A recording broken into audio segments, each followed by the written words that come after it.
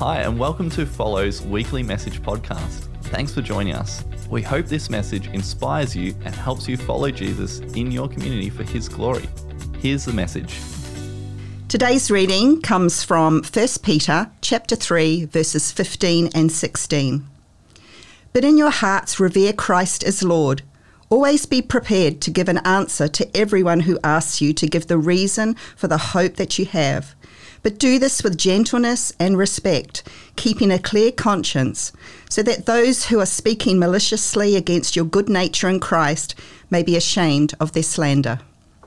Well, years ago now, I pioneered a couple of mission trips to the top of Australia. We went to a place called Arnhem Land. So you fly to Darwin and then you take a 3-hour light plane, kind of halfway to Papua New Guinea, and you will arrive there. And while we were there, we worked on 2 islands. One was called Elcho Island and Tiwi Island, and we worked amongst the Indigenous people, and it was really quite an incredible experience. At the time, the school we worked at on Elcho Island was the most remote school in Australia, and it was certainly the most untouched place I'd ever been to. Absolutely stunning.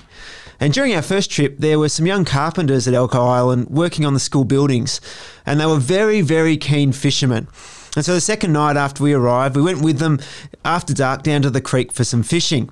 Now, during the day, that creek was like a little trickle of water, but at night when the tide rushed in, it was a creek teeming with fish and also with crocodiles. And so we had our torches and we kept shining them all around looking for red eyes, because the croc's eyes light up red when the torch hits them. So it was a little bit scary, but a lot of fun. And 15 minutes after the rod went into the creek, one of the fishermen got a bite on his line, and after a long wrestle, he pulled in a 6-foot whaler shark out of the creek. And so he pulled it into the shallows, and my mate Chatty had to go in up to his knees and grab this shark by the tail and pull it up onto the shore. It was an unforgettable night. One of those exhilarating stories that you just love to tell, that we pulled a 6-foot whaler shark out of a croc-infested creek in one of the most remote parts of Australia. And I swear every time I picture that shark in my mind, it gets bigger. What started as a 6-foot whaler shark is now like a 3-metre great white. What was this big has now become this big in my mind. Because fishermen, like preachers, are prone to exaggeration. But when it comes to the gospel, I fear that we often do exactly the opposite. What is this big, eternally big, this great gospel news, we shrink it down so it's this big, and we wonder why nobody's captivated by it.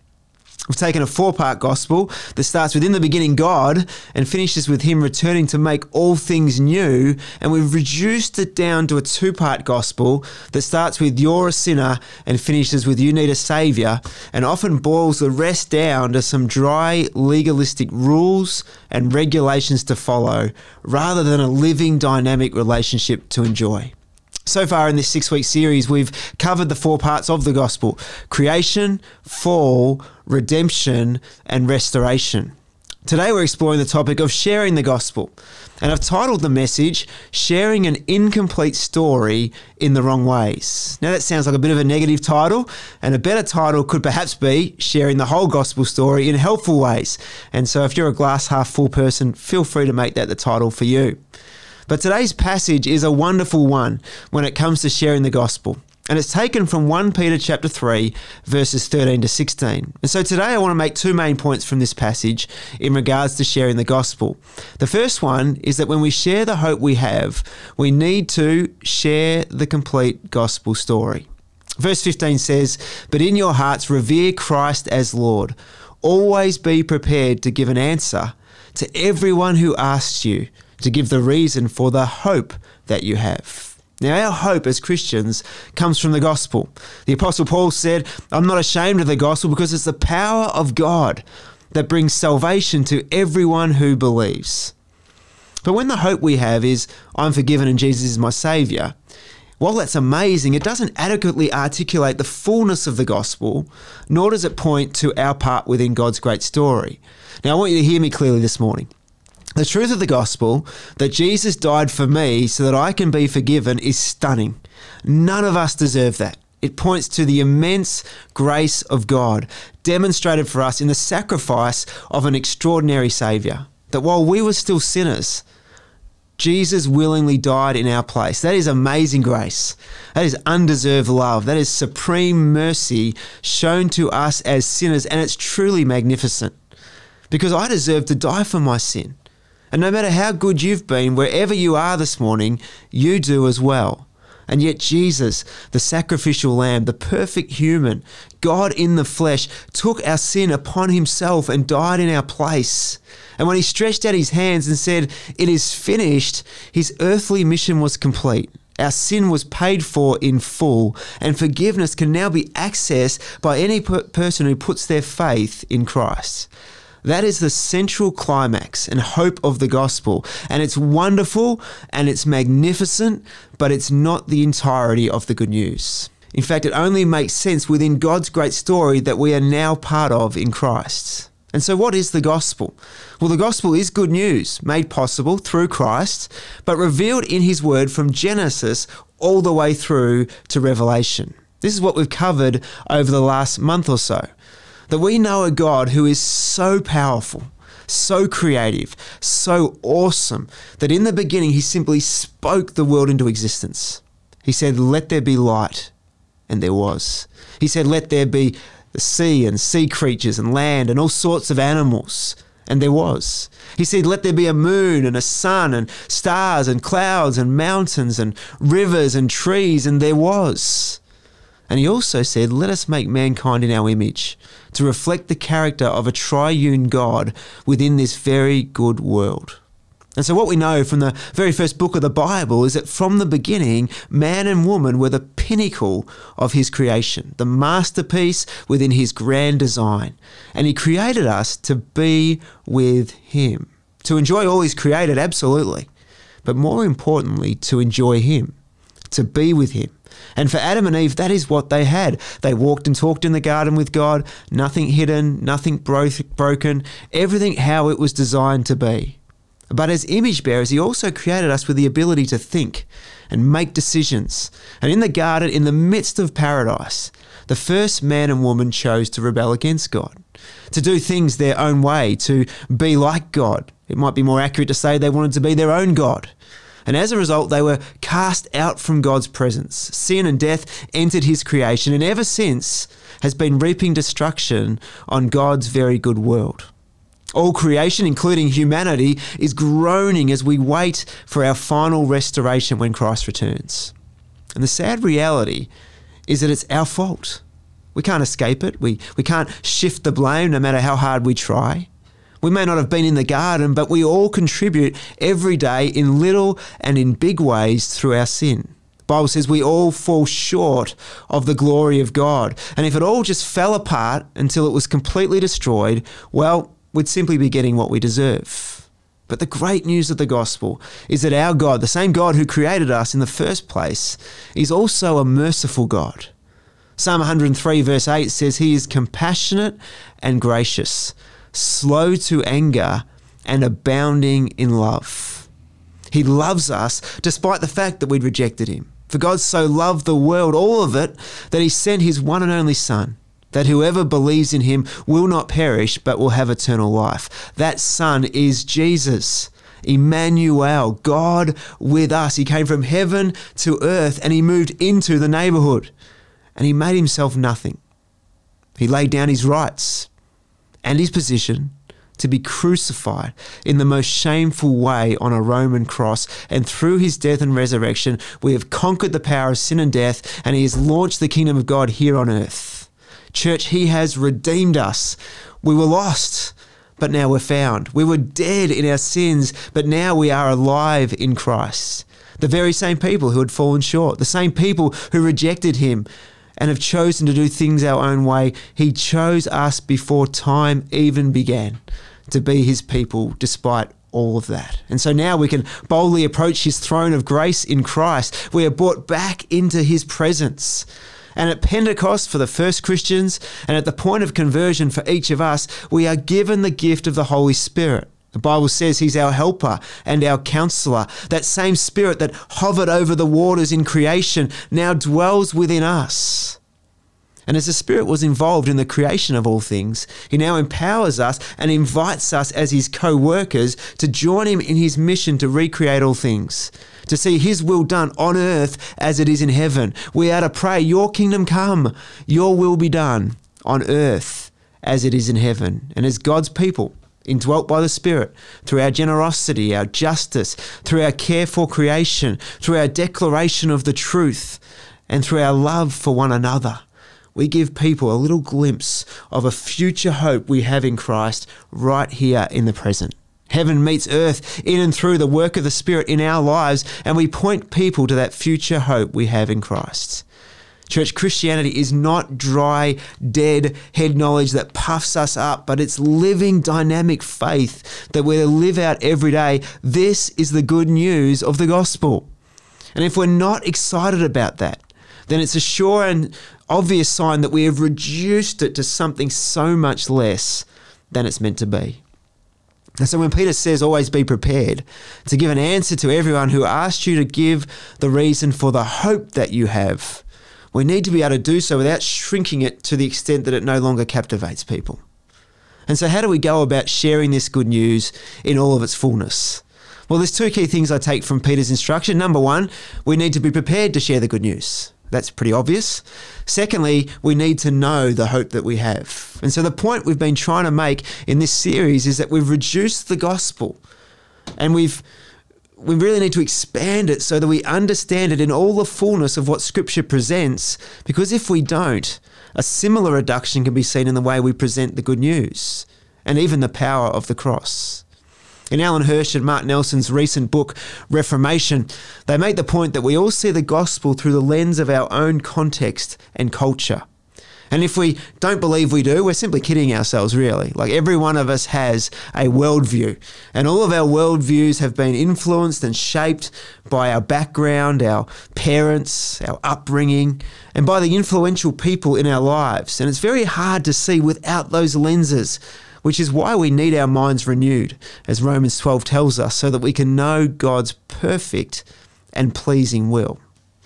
But depending on where you live in the world, you'll see the good news of the gospel and the blessing of it in very different ways.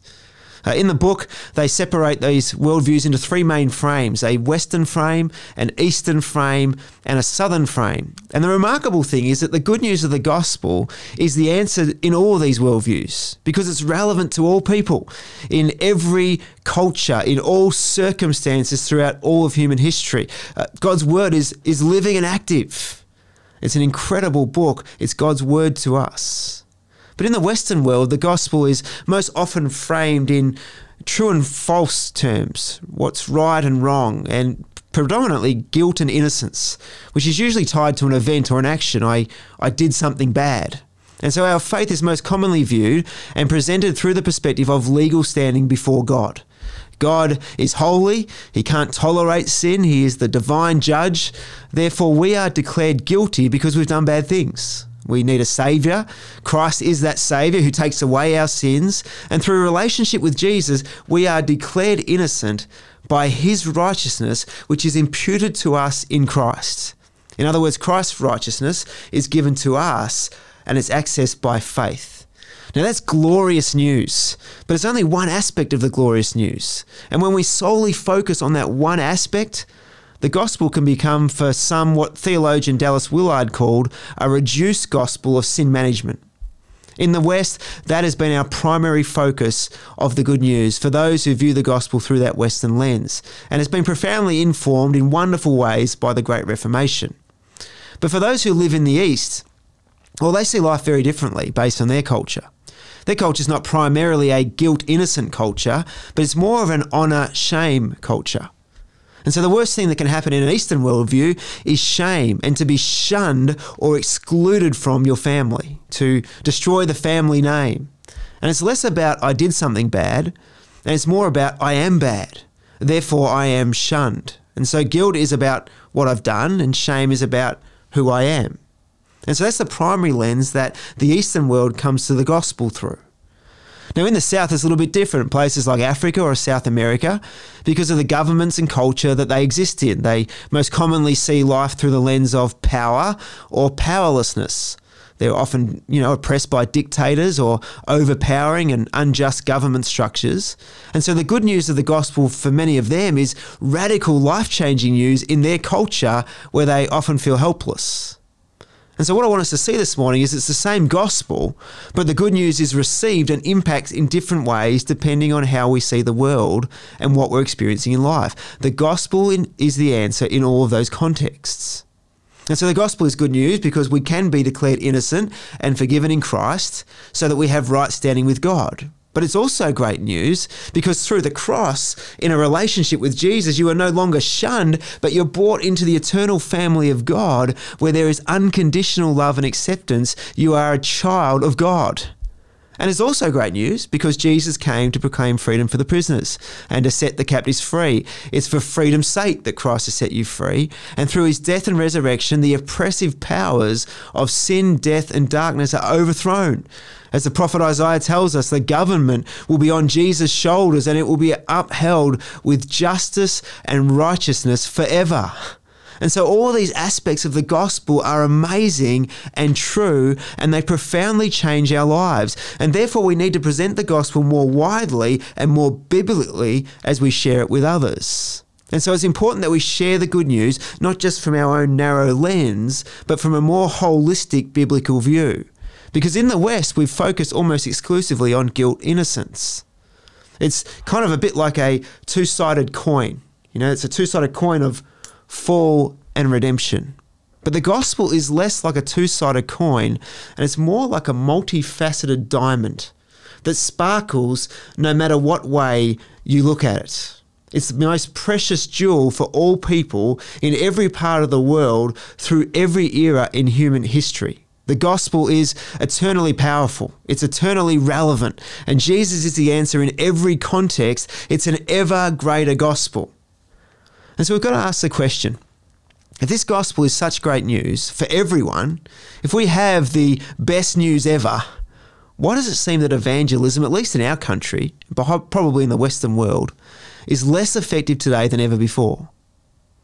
It's true that not all of us are evangelists, but it's equally true that we all have the responsibility to share the good news. So why is it often not as effective as it should be? Well, I think there's a few reasons, probably lots of reasons, but I can think of a few this morning. And the first one really is that we've failed to see the bigness of God's story and to understand our role in it. Therefore, we're not captivated enough by our reduced gospel to want to share it with others. If you go and see a great movie at the cinema with a wonderful storyline, you want to tell everyone about it. You go and say, guess what? Went to the movies last night and we saw this wonderful movie. You got to go see it. And yet we're part of the greatest story ever. And we often tell nobody about it. So it must be true that our gospel has become too small.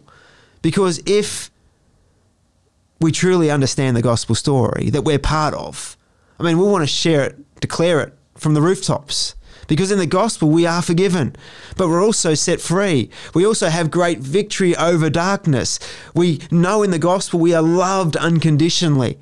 That we find purpose, that we have a mission with God, and that we have this unshakable hope to look forward to as we eagerly await Jesus' return, where he will come to bring his story to completion perfectly.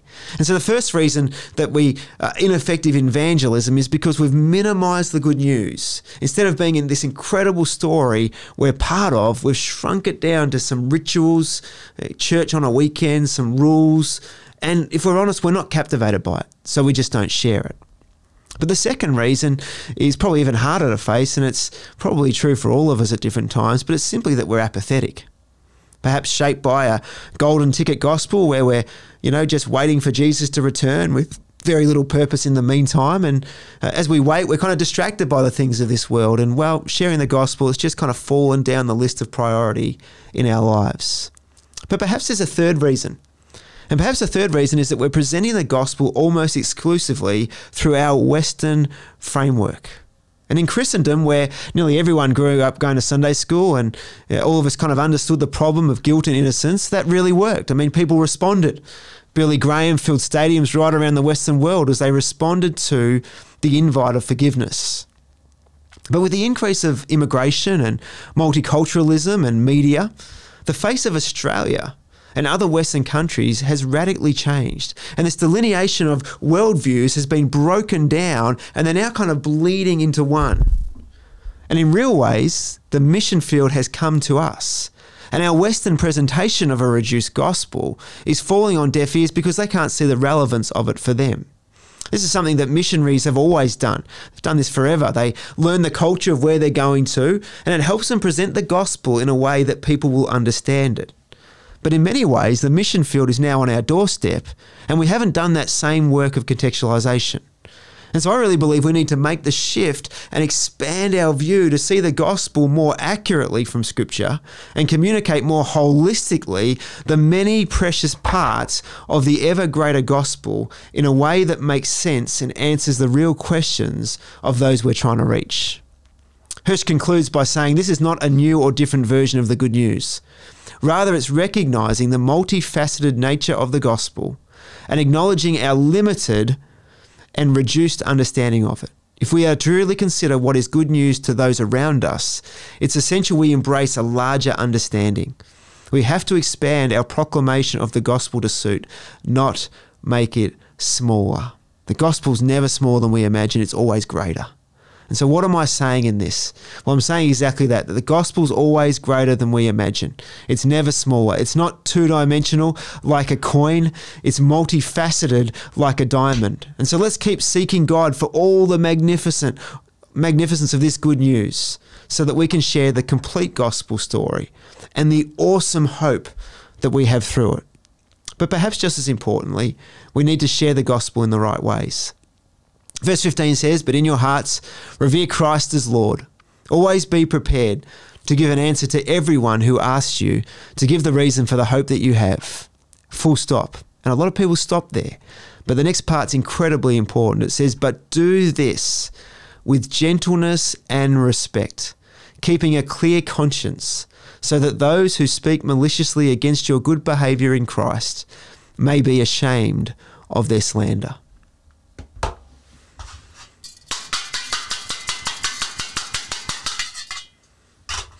Does anybody enjoy that sound? Big thanks to Mainly Music for lending some of their cymbals. Imagine a room full of kids doing that. It gets pretty noisy. But does anyone enjoy the sound of cymbals clanging? No, nobody does. Why? Because it's offensive. I can still feel it ringing in my ears. Well, that's why the Apostle Paul uses clanging cymbals as an example. He says that we can speak in the tongues of men or angels, but if we don't have love, that is what we sound like. You see, a loveless gospel is really no gospel at all. That's why our bold declaration of the gospel, it kind of needs to be balanced with gentleness and respect. COVID-19 has been a really sad situation for our world. Loss of life, loss of jobs, loss of hope. Our world is hurting right now. And in times of crisis, where people can't see the light at the end of the tunnel, we as Christians have a unique opportunity to give an answer to why we have hope, even in the midst of it. Now, last week I received a text message from a lady in our local community who's a Muslim lady. I've met her a few times. I don't know her very well, but she's actively involved in our community and she does some great work in this region. And so she sent me a text and she just said, "Luke, do you mind if I call for a chat?" And so she rang up and she said, "Luke, I'm really struggling because I've been getting abuse online and I don't know who to talk to. I've got no one to talk to about this." And she said, "I know you do a lot in the community. I don't know you that well, but I've seen the way you handle criticism online and you seem to stay positive. And so I thought I'd just reach out and see if you could help me out at all." And so we spoke for about 20 minutes or so and I was able to encourage her in the great work that she's doing and all the ways she's contributing to our community and not to be discouraged by people who have nothing better to do than to take pot shots from behind a keyboard. At the end of the call, she allowed me to pray for her. And when I hung up the phone, I was just in awe and so grateful to God for the opportunity He'd just given me. I mean, of all the people she could have rung, even within her own faith community, she chose to ring me because she'd seen enough to see something different. Church, these are the opportunities we have in times such as this. And we need to realize that people are always watching. And our behavior can powerfully demonstrate the hope we have in Christ. I believe it's an opportunity and it's just as much a test. And as I look at so many of my Christian friends online from all around the place, I fear we're missing this opportunity, and unfortunately we're failing the test.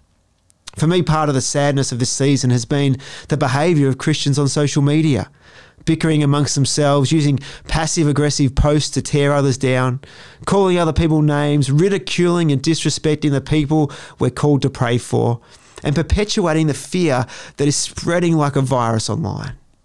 And so I try and step back from all of this and think to myself, I wonder what outsiders would conclude about the church from the way we conduct ourselves. I think there's probably a couple of things. First of all, they might look at Christians squabbling amongst themselves and think, you know what, I've got enough issues in my life without joining a church. But they may also wonder why a group of people who claim to have an ultimate hope seem to be just as fearful as those who don't. You know, in all that darkness, in all the negativity, in all of the pain, we have a unique opportunity to be light.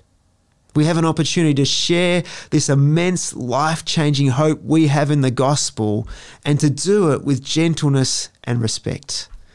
Now, don't hear me wrong. Social media is a platform for us to engage with, to contribute to discussion, to share our views, to stand for truth as we represent Jesus. But let me say this even more clearly. If our posture doesn't match our proclamation, we'll be completely ineffective, perhaps even counterproductive. Let me say that again. If our posture doesn't match our proclamation, we'll be completely ineffective, perhaps even counterproductive. Colossians chapter 4, verse 5 to 6 says, "Be wise in the way you act towards outsiders. Make the most of every opportunity. Let your conversation be always full of grace, seasoned with salt, so that you may know how to answer everyone." Church, let's not share an incomplete gospel in the wrong ways, but instead let's share the complete gospel story in the right ways, to point people to the hope that we have in Christ. Let's pray. Lord Jesus, we thank you so much for the incredible hope we have. Lord, I pray that we would never minimize or shrink the gospel down to something we can put in a box and rattle off with a few pithy statements. But Lord, I pray that every day our eyes would be open and we would have a fresh sense of awe at the bigness, the ever greater nature of this gospel and this story that we're called to be part of in Christ. It's a wonderful privilege. It's an awesome honor, and we are so grateful to you, God, for calling us, for choosing us, and for saving us. And Lord, I pray that we would be so eager to share this gospel, that we would share all the fullness of this gospel, the magnificent news like a multifaceted diamond that sparkles every way you look at it. We thank you that it's eternally relevant in every culture and every era to every person, no matter what they're going through. But Lord, as we share this great hope, Lord, help us to take the opportunity we have in this season to do so with gentleness and respect, that not only our words, but also our actions would really match up in a way that you would be glorified and honoured in everything that we do. Lord, help us, fill us afresh with your Holy Spirit. We acknowledge we need your help to do this well. And so, Lord, help us not to be arrogant or prideful, but Lord, help us to be quick to listen, slow to speak, and to be people that are wise in the way that we conduct ourselves. We pray this in the powerful and life-changing name of Jesus Christ. Amen. Thanks for tuning in to Follow Online. To stay updated, go to follow.church. As the people of God, let's stay connected and follow the words of Jesus to love one another.